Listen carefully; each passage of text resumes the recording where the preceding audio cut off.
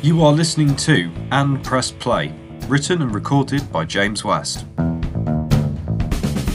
Hello all, and welcome back to And Press Play. This week I'm reviewing Golden Hair by Syd Barrett, taken from his debut album The Madcap Laughs. This is a really bizarre album, to put it mildly, but I absolutely love it. Terrapin, Octopus, Dark Globe, Golden Hair, She Took a Long Cold Look, some absolutely brilliant tunes off this album.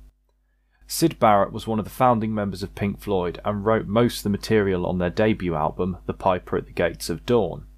However, by late 1968, Barrett's mental state was erratic and he was eventually fired from Pink Floyd. He wasn't technically fired, but he effectively was. It's a bit complicated. He then started recording The Madcap Laughs, a process which took over a year and 5 different producers, which included his fellow bandmates David Gilmour and Roger Waters. These sessions were often unproductive and difficult due to Barrett's mental state, which deteriorated at various points during the session, forcing him to seek psychiatric care. Golden Hair is a song which has got lyrics, as I've said, which are adapted from a poem by James Joyce. Now, I like this because I've read the original poem, and Golden Hair does a very good job of changing the mood behind the poem so significantly, and it really fits in with Barrett's childlike writing in some respects, that I think it's a worthy contender, really, for this podcast. Musically, this song is very sparse. It's only about 1:50, so there's not a lot of music you can do in it anyway. It has the acoustic guitar being played softly, a few strums and individual notes being played before Barrett starts singing. Indeed, for each line, about 3/4 of it is made up of just a few strums and a few notes really being played.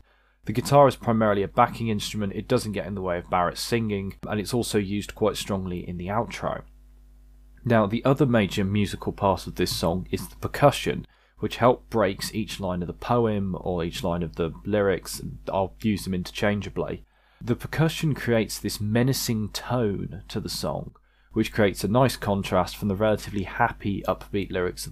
The percussion also helps give the song a bit of energy, which in some ways makes it sound a lot like there's a prayer going on. Now, when I was recording this, I remembered something. Before Syd Barrett was fired from Pink Floyd, there's a story that he turned up to a rehearsal with a new song called Have You Got It Yet? And no one got it because the music kept changing. He kept changing the arrangements and changing the notes. And in some ways I feel like this song has a remnant of that joke, because if you think about it, if you listen to it, the percussion, the big clang, or for want of a better word, every time you hear it you think the song's ended, and it hasn't, and I think there's a little bit of that still in there. Syd Barrett is a unique singer in some ways due to his very English way of singing. He does not sing as most other singers do, pronouncing words in an American way. If you listen to almost any other big hit, singing is done in an American style. Barrett's not like that. Barrett's singing for me is always a highlight. He sings in a very childlike way, giving a very abstract wistfulness to the lines of this poem. He also elongates the words before the commas in the poem, which helps create this foreboding atmosphere, but also a sense of mystery. There is also a brief echo delay used in the line, "For I heard you singing through the gloom," and this helps again create this sense of mystery as if someone is watching through the fog. The lyrics from this are taken from the poem Lean Out of the Window, which is all about a lover who leaves his studies to watch his love singing.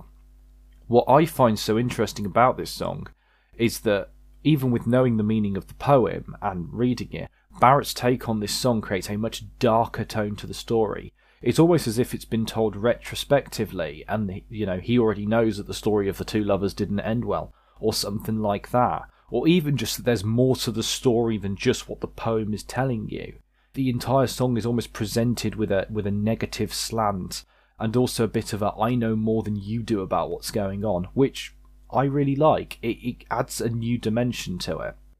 To conclude, I will give this song a 4.4 out of 5, mainly because of its unique nature of being a song which radically interprets a poem in a different way, but also its place on the album, which is a testament to the madness of the writer. Hope you enjoyed this episode, and I'll see you next time.